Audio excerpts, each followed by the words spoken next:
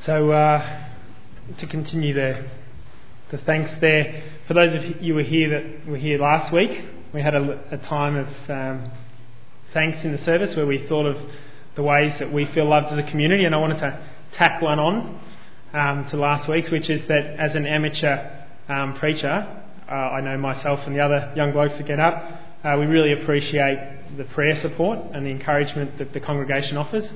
I've always felt very well supported in getting up here. I also want to thank Maz and the kids because they give up a bit of daddy time, a bit of husband time, so that I can prepare, and I'm grateful for that. So, you're sitting nervously in the doctor's office, waiting to hear his verdict. Finally it comes. I'm so sorry. I don't know how to tell you, but you probably only have 2 to 3 days to live. Pretend you're in this situation tomorrow morning. As you sit in the doctor's office, you're on the receiving end of these words. Is there anything that you'd like to do differently in these last 3 days? Maybe there's some key messages you'd like to leave with your friends or your family. Are there some final conversations that you want to have or need to have before you close your eyes for the last time? Think about the impact of your life so far and the eternal consequences of all that you do and have done. Have you lived well? Do you have some feelings of regret? Do you feel like some of your life has been wasted? That you have maybe let some opportunities slip through the cracks? See, this morning we're studying some of the final teaching of Jesus before he was crucified, delivered to his disciples just days before his death. So what are his key messages? If we wind the clock back to the last few days before Jesus' death, and you can see this in Matthew chapter 24, first few verses, it says, Jesus left the temple and was walking away when his disciples came up to him to call his attention to its buildings. Do you see all these things? He asked. Truly I tell you, not one stone here will be left on another. Everyone will be thrown down. As Jesus was sitting on the Mount of Olives, the disciples came to him privately. Tell us, they said, when will this happen? And what will be the sign of your coming and of the end of the age? And so if we jump over to Matthew 26:1, we read the following. When Jesus had finished saying all these things, he said to his disciples, as you know, the Passover is 2 days away, and the Son of Man will be handed over to be crucified. So from the very start of 24 to the start of 26, we had this continuous sermon, if you like, this discourse of Jesus. It's called the Olivet Discourse, just because it was a lengthy discussion on the Mount of Olives. And it's one of 5 sermons that the book of Matthew is structured around. So we're quite familiar probably with the Sermon on the Mount. Well, this, if you like, is the sermon just before Jesus' death. A few days to go. Obviously, he gets the advantage of being resurrected in the power of an endless life. But still, what will his messages be to his disciples before his death? The disciples asked 3 things. When will the temple be destroyed? What signs will mark the return of Jesus? What signs will mark the end of the ages? And Jesus responds essentially with these chapters 24 and 25. Today, we're only focused on chapter 25 from 14 to 30. But I couldn't resist getting Evan to read a bit more of the earlier part of chapter 24 to get a feel for the general thrust of Jesus' sermon here. Keep watch, be ready. But today we're looking at the parable of talents. So if you turn with me to Matthew chapter 25, starting from verse 14, we'll read about the parable of the talents, or some Bibles will call it the parable of the bags of gold, which our colourful little servant friends illustrated for us earlier in service. So let's read from Matthew 25, verse 14. Again, it will be like a man going on a journey. Again, the kingdom of heaven will be like a man going on a journey who called his servants and entrusted his property to them. To one he gave 5 talents of money, to another 2 talents, and to another 1 talent, each according to his ability. Then he went on his journey. The man who had received the 5 talents went at once and put his money to work and gained 5 more. So also the one with the 2 talents gained 2 more. But the man who had received the 1 talent went off, dug a hole in the ground, and hid his master's money. After a long time, the master of those servants returned and settled accounts with them. The man who had received the 5 talents brought the other 5. Master, he said, you entrusted me with 5 talents. See, I have gained 5 more. His master replied, well done, good and faithful servant. You have been faithful with a few things. I will put you in charge of many things. Come and share your master's happiness. The man with the 2 talents also came. Master, he said, you entrusted me with 2 talents. See, I have gained 2 more. His master replied, well done, good and faithful servant. You have been faithful with a few things. I will put you in charge of many things. Come and share your master's happiness. Then the man who had received the 1 talent came. Master, he said, I knew that you are a hard man, harvesting where you have not sown, and gathering where you have not scattered seed. So I was afraid and went out and hid your talent in the ground. See, here is what belongs to you. His master replied, you wicked, lazy servant. So you knew that I harvest where I have not sown and gather where I have not scattered seed. Well then, you should have put my money on deposit with the bankers, so that when I returned I would have received it with interest. Take the talent from him and give it to the one who has the 10 talents. For everyone who has will be given more, and he will have an abundance. Whoever does not have, even what he has will be taken from him. And throw that worthless servant outside into the darkness, where there will be weeping and gnashing of teeth. So I want to open this parable up to us hopefully this morning through 3 key questions. The first question is, what are the bags of gold, or what are the talents? What do they represent? And I guess the first thing to note is that there is quite a range of views out there on what they represent, but I feel that most commonly this passage has been preached that the talents are gifts and abilities. The Greek word is talenton, which merged into a Latin word, which merged into an Old English word, which merged into our current modern English word, meaning talent, gifts or abilities, talented person.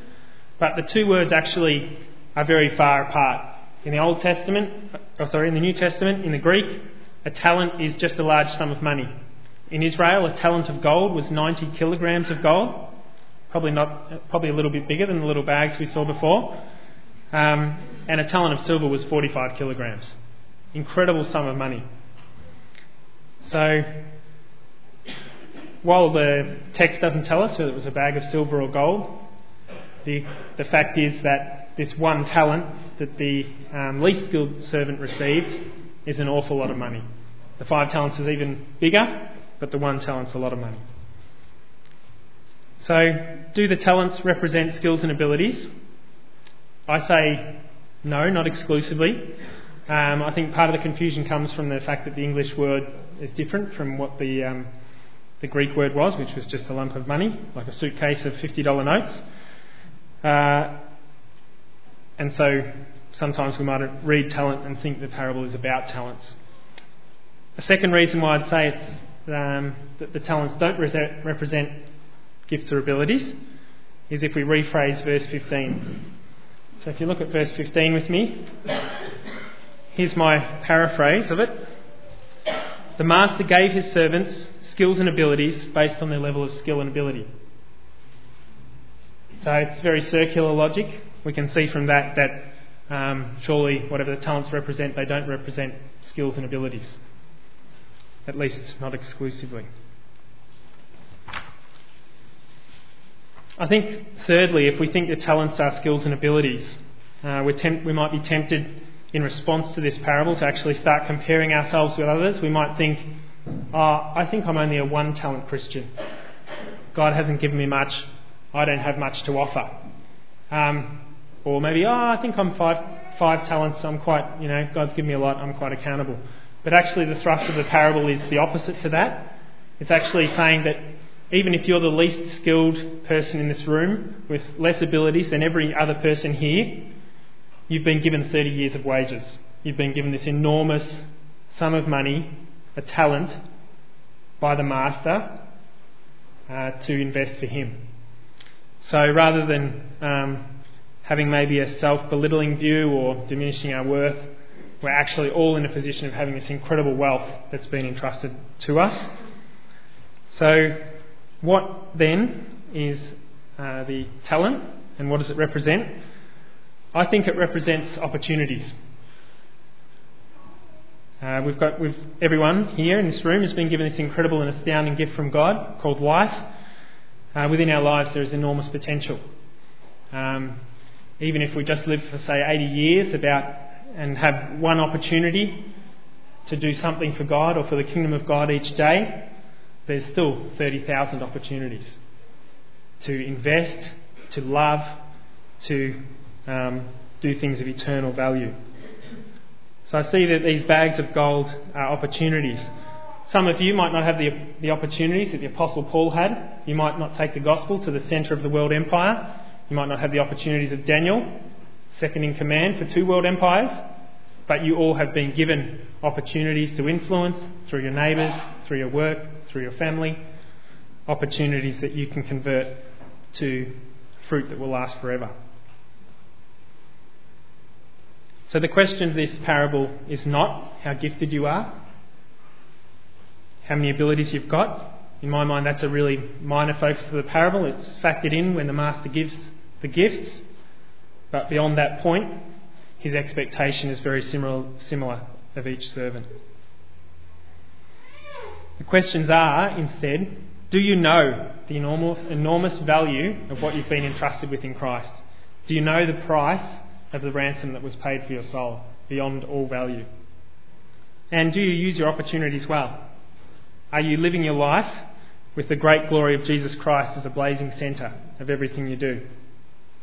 See, if we think about these opportunities, I don't think it's someone calling you up tomorrow and saying, I've got a fantastic opportunity for you to become a frontlines missionary in Syria against the Islamic State. And you've suddenly got this opportunity, and here's your bag of gold. I think these bags of talents, these bags of gold, are changing nappies. They're fetching someone else's print job from the printer at work and taking it back to their desk. It's leaning over the back fence and actually saying hello to your neighbour. Here's some eggplants or zucchinis that we've grown in our garden. It's all sorts of opportunities that we're presented with every single day. Sometimes it's only our limited awareness of the opportunities that come our way rather than how many there are. And so this is our first question. What do the talents represent? And I believe they represent the opportunities that each one of us gets to choose. Will we be fundamentally self-centred and selfish, or will we choose to use our time, resources and our skills and abilities, of course, to actually bring eternal fruit? So opportunities, not just of a sort of mundane, they can be mundane, but opportunities specifically that lead to spiritual, eternal fruit by whether we choose to invest or not, whether we choose to be self-centred or whether we choose to be Christ-focused. Question number 1. What do the bags of gold represent? Question number 2. What is the master really like in this parable? We've got a bit of a glimpse through the video. But if we just look at the start of the parable, we get quite a positive picture of him, don't we? No master who mistreats or abuses his servants would safely trust them with his wealth and leave to go on a long journey. You might find the money does a runner while he's away, or the servants do a runner with the money. So obviously a master who is well liked and respected by his servants. He's a master who is generous and rewards faithful service with shared joy and greater trust and responsibility. He welcomes the first 2 servants to share his happiness. He's not stingy and say, you're just doing your job and I'm going to enjoy the benefit. He's a master who's reasonable. He assesses the talent and skill of each servant and distributes the money accordingly. He doesn't give to the lesser skilled servant an enormous sum of money and say, I expect you to have the skills to work with this. So he only gives according to what he thinks is a reasonable expectation. But he's willing to take the risk on the servants. He doesn't just give all the money to his highest performing servant. He spreads it around and gives them each opportunity. Sounds like a good master, doesn't he?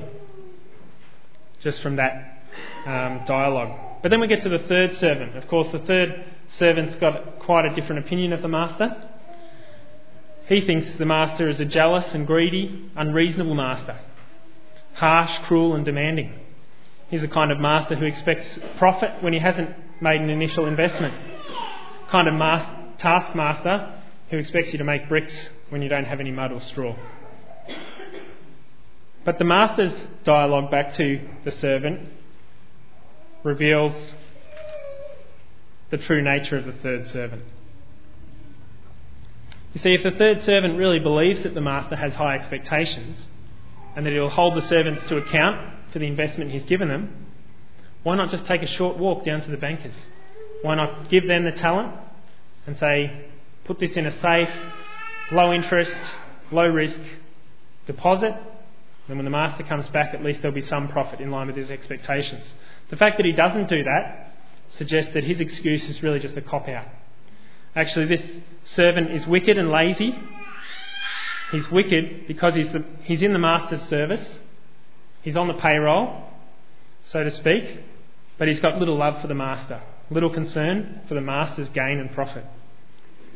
Essentially, he lives for himself.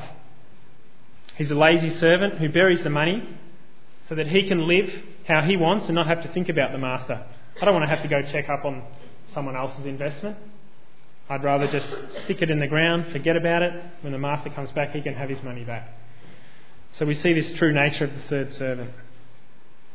So what's the master really like? Well, we know this parable, based on the context, is a parable about God entrusting us. So the master is God, and we know of his character. And this account, this parable, gives us no different to what God is really like. He's the best boss you could ever dream of. He's the most worthy, gracious, patient and kind. He's a trusting, generous and joyful master. The kind of master that inspires the first two servants to immediately go out and put the money to work, and when they've brought profit, to joyfully come back to the master and say, see, look what I've been able to get for you. They delight in the master's gain because they love the master. This third servant, the wicked and lazy servant, the worthless servant, is rejected from the master's presence and also from sharing in his happiness. He's thrown into the darkness, left to weep and grind his teeth in sadness and deep regret. Of course, this is a picture in the New Testament often of those who are rejected and ultimately condemned by God and suffer the consequences of hell. These pictures of being thrown into darkness, this weeping, this grinding of teeth. So we see that tragically this servant, though he did know what he should be doing for the master, how he should be living, chose to live his own way, do his own thing, live selfishly, not out of love for the master, and as a result he's rejected and left forevermore to reflect on the consequences of his actions. Which brings us to our third and most important question, which is all about, okay, we know what these talents represent. We know what the master's like. He's worthy of service. He's worthy of our love. Which servant are you? Third question, which servant are you? So if the sovereign ruler of heaven and ultimate master over all men and women comes back today, if Jesus returns today, are you prepared to give an account to him? Are you ready to report on your investment? Are you ready to report on the talent, 2 talents or 5 talents that he's given you? And if we're brutally honest with ourselves this morning, we can ask ourselves the question, are you living for yourself? Or are you humbly in the master's service, working and trading, investing to build his kingdom and living for the greatness of his name? You might have heard the phrase, sometimes we can be so busy building our own kingdom that we don't have any time to build His. You see, if there's no spiritual growth in your life and no eternal fruit or lasting impact over the days, weeks and months of your life, then it puts you in this scary situation that you look just like this third servant. This third servant who had all the opportunity of the talent given to him and just chose to bury it. Chose to knock back opportunity after opportunity after opportunity after opportunity. And if you're in that position this morning, there's deep concern for where your soul is, for whether you're ready or not to give an account to Jesus. And if you are in that position, I'd urge you to talk to someone here before you leave. Talk to one of the elders, talk to one of our pastors. I'm certainly happy to talk to you. If you have some concern that you might be sitting in this camp of the third servant who lives for himself and doesn't live for the Master, doesn't live for Jesus. Or maybe some of you this morning don't really align to the third servant, but as I've been speaking this morning, the Spirit has convicted your heart that everything's not quite as it should be. Maybe the thought of Jesus returning today gives you some mixed feelings. There's some joy, some happiness, but maybe some guilt, some apprehension, and even some fear of whether or not your balance sheet would be worthy of the Master. And so, if that's your situation this morning, then I think this parable is a great reminder to come back to the basics of what it means to be a Christian. Maybe you need to get down on your knees. Maybe you need to go back to God and say, Lord, I want to recommit myself to you. I want to ask for your help so that I can surrender my life, so that I can both recognise the opportunities that you put on my plate every day, but also have the courage, conviction to actually take those opportunities and convert them into double money. Turn around for eternal benefit for the Master and His glory. Maybe you're spiritually malnourished. Maybe you've been neglecting God's Word. And that's part of the reason why you feel like your opportunities have been slipping through your hands. Your soul is starving as a result of not getting enough food. Maybe you've been giving the Bible second best or a few tired minutes each day. And maybe more from obligation, from a heart of love, yearning for Christ. So if you're in this position of thinking soberly about your investment and thinking, maybe I'm not investing as much as I should be, then I encourage you to prayerfully consider it, think about it, reflect on it. And if you want to get back on your feet, back on the journey, then getting stuck into the Word of God and going back in prayer to God is a great way to get that journey moving again. And then potentially there's a third category of people here this morning who are living invested lives. They're doing what they can with the opportunities that come their way to serve Jesus, to bring Him glory. And so they're like the first two servants, off in the marketplace, trading, working, using their time, using their skills and abilities, using their resources for kingdom benefit. I'd encourage you to stay faithful. We see really solid warnings in these chapters of Matthew 24 and 25. Jesus' urgency to His disciples: don't give up. Don't become like the faithful servant who said, my master's been away a long time, and he starts beating up the other servants, and the master comes when he's not prepared. Jesus is urging us to always stay faithful, to stay in for the long haul. We don't know whether Jesus will come back tomorrow or in 1,000 years. No one's got the day or the hour. We can see signs, but no one can pinpoint the exact time when Jesus will return. So that constant state of readiness, that preparedness, that when He does come, our balance sheet will be in a healthy place and we can present back to the Master a healthy return on the opportunities He's put into our lap. So there's a powerful challenge in this parable for all of us, no matter where we are sitting, in terms of how we're using our lives. It doesn't matter whether you're at school with opportunities to speak with your friends, or university, whether you're working, heaps of opportunities, potentially with those who don't know Christ, to witness, to love, to challenge and encourage and befriend. Maybe you're retired. There's plenty of opportunities, whatever stage of life you are. If you think back in the last week and think, how many opportunities did God give me? I'd suggest if it's under, say, 10, you're not looking hard enough. There's so many opportunities, and oftentimes we just get caught up in the humdrum of life, the daily grind, and don't think about the opportunities we have. But so I think I've been thinking about this parable every day for 3 or 4 weeks now, and it's been giving me a lot of challenges to really assess where my priorities are, to really think about some of the mundane tasks I'm doing, whether it be changing a nappy, whether it be getting up on a Monday morning, out of bed and off to work, and just really thinking, do I approach these tasks with a heavenly perspective? Do I think about, when I'm changing a nappy of one of the kids, do I pray for them as I'm doing it, saying I'm serving you because I love you and I want you to know Jesus?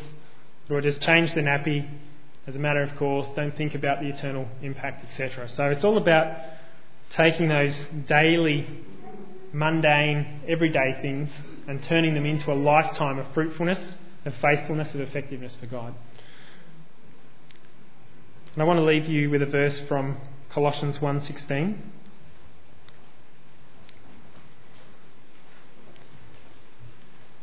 A couple of the young blokes in this church are meeting together to go through John Piper, Don't Waste Your Life.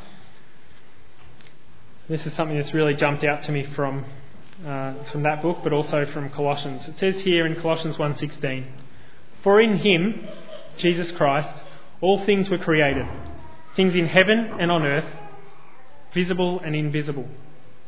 Whether thrones or powers or rulers or authorities, all things have been created through him and for him."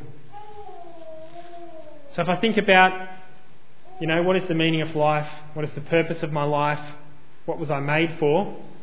It's very clearly spelled out for me here and for every one of you in this room. You were made for him. So if you're not living for him, you're like a lawnmower that's trying to brush teeth, or you're like a bus that's trying to, you're not living out your purpose. You're not doing what you were made for, and it's a complete disconnect. So think about every task that you do today or through the week. If you're struggling to see it as, where on earth does this fit in to the opportunities that might have come my way, maybe try and think about this concept that I was created for him. So that in everything I do, say, don't say, how I live, what I choose to do with my time, what I don't choose, how I spend my money, how I use my gifts, how I use my abilities, how I speak to others, how I say sorry, how I live, all of it would come back to this. I was created for him.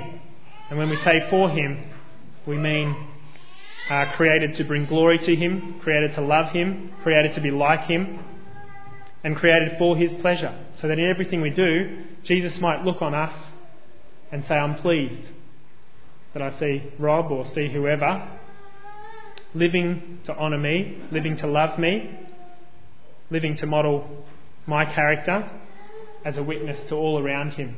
Christians, people who don't know Jesus, so that they can all see a bit of my son as they look at Rob. So do everything for him. It's the fundamental reason why you were created. There is no higher calling, no alternative purpose for your life, no greater purpose for your life. He is coming again. Could be today, could be a long time away, long after you're passed away. But the last sermon that Jesus delivered would urge us to keep watch, to be ready, be prepared, and to remain faithful. So don't put off until tomorrow what you need to do today and what you can do today. Let me pray for us.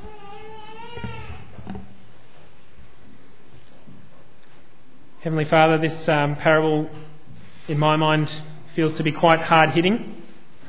It really gets down to the core of our life, whether we're living selfishly whether we're living for Jesus. And gives us this, in some ways, overwhelming sense of burden, of responsibility, of just how great the trust you have placed in us, Lord, to be your witnesses to a watching world. Enormous responsibility. But Lord, we come back to you and who you are. We come back to you as a gracious King and Master who never places expectation upon us unless you give us the strength to carry it out, the gifts and abilities to make it happen, the support networks to encourage and keep us faithful. You are the ultimate Master, Father, and give you great thanks and praise for that. We can trust you. You're not a measly Master who expects more than possibly could be given or earned. You give us opportunities and give us everything we need to make those opportunities happen and to turn them to eternal fruit. Lord, sometimes these opportunities come our way and for whatever reason we're too afraid to take them. We don't even see them, perhaps. Lord, I just pray that you would give us a great awareness of the opportunities you have placed into each of our lives. Even the least skilled person here, the one who feels most unworthy of being entrusted with the good news of Jesus, has been given a bag of gold or a talent, an awful lot from you, Father. And you expect us to return that to you with eternal interest, Father. Help us to do that. Help us to be faithful. Help us to not wander off the tracks. Help us not to neglect the basics, Lord. To keep our souls fed from your word. To be humble and prayerful. Keep coming back to you. To challenge ourselves as to whether we are living the way we should be. Whether that's a daily exercise or periodically, Father. To keep short accounts with you, Lord. And Lord, I just pray for people here, especially for anyone who doesn't know you. There are many church attenders who will never see the light and beauty of heaven. Many good people who you will say, I never knew you. And Father, I would hate to think that someone who's sat here at Monty for years might be like this third servant who was thrown out in the darkness and rejected from your presence, Father. So I pray that you, by your great mercy and grace, would turn the souls of anyone here who does not know you, Lord, back to you, Father. Give them life. Help them to reject selfish living and turn to you. For those of us who've been struggling along the path and feel like we're letting opportunities slide, we don't feel like either of the first two servants with their 100% return. We feel like we're a bit hit and miss. Help us to do the basics well, Lord. Help us to really be recommitted to you, and maybe from even this morning, really reevaluate where we've been putting our time, effort and priorities. And for those of us who are serving faithfully, Father, we can always serve more faithfully. There's always areas to grow. Help us to stay faithful, not let bitterness creep in, or unforgiveness, or any number of other weeds that might entangle the growth in our lives. So I pray for all of us, Father, in your precious name and by the power of your Spirit, that we can live renewed lives, be transformed each day to be more like your Son, the Lord Jesus Christ. I pray this in the precious name of the Lord Jesus Christ. Amen.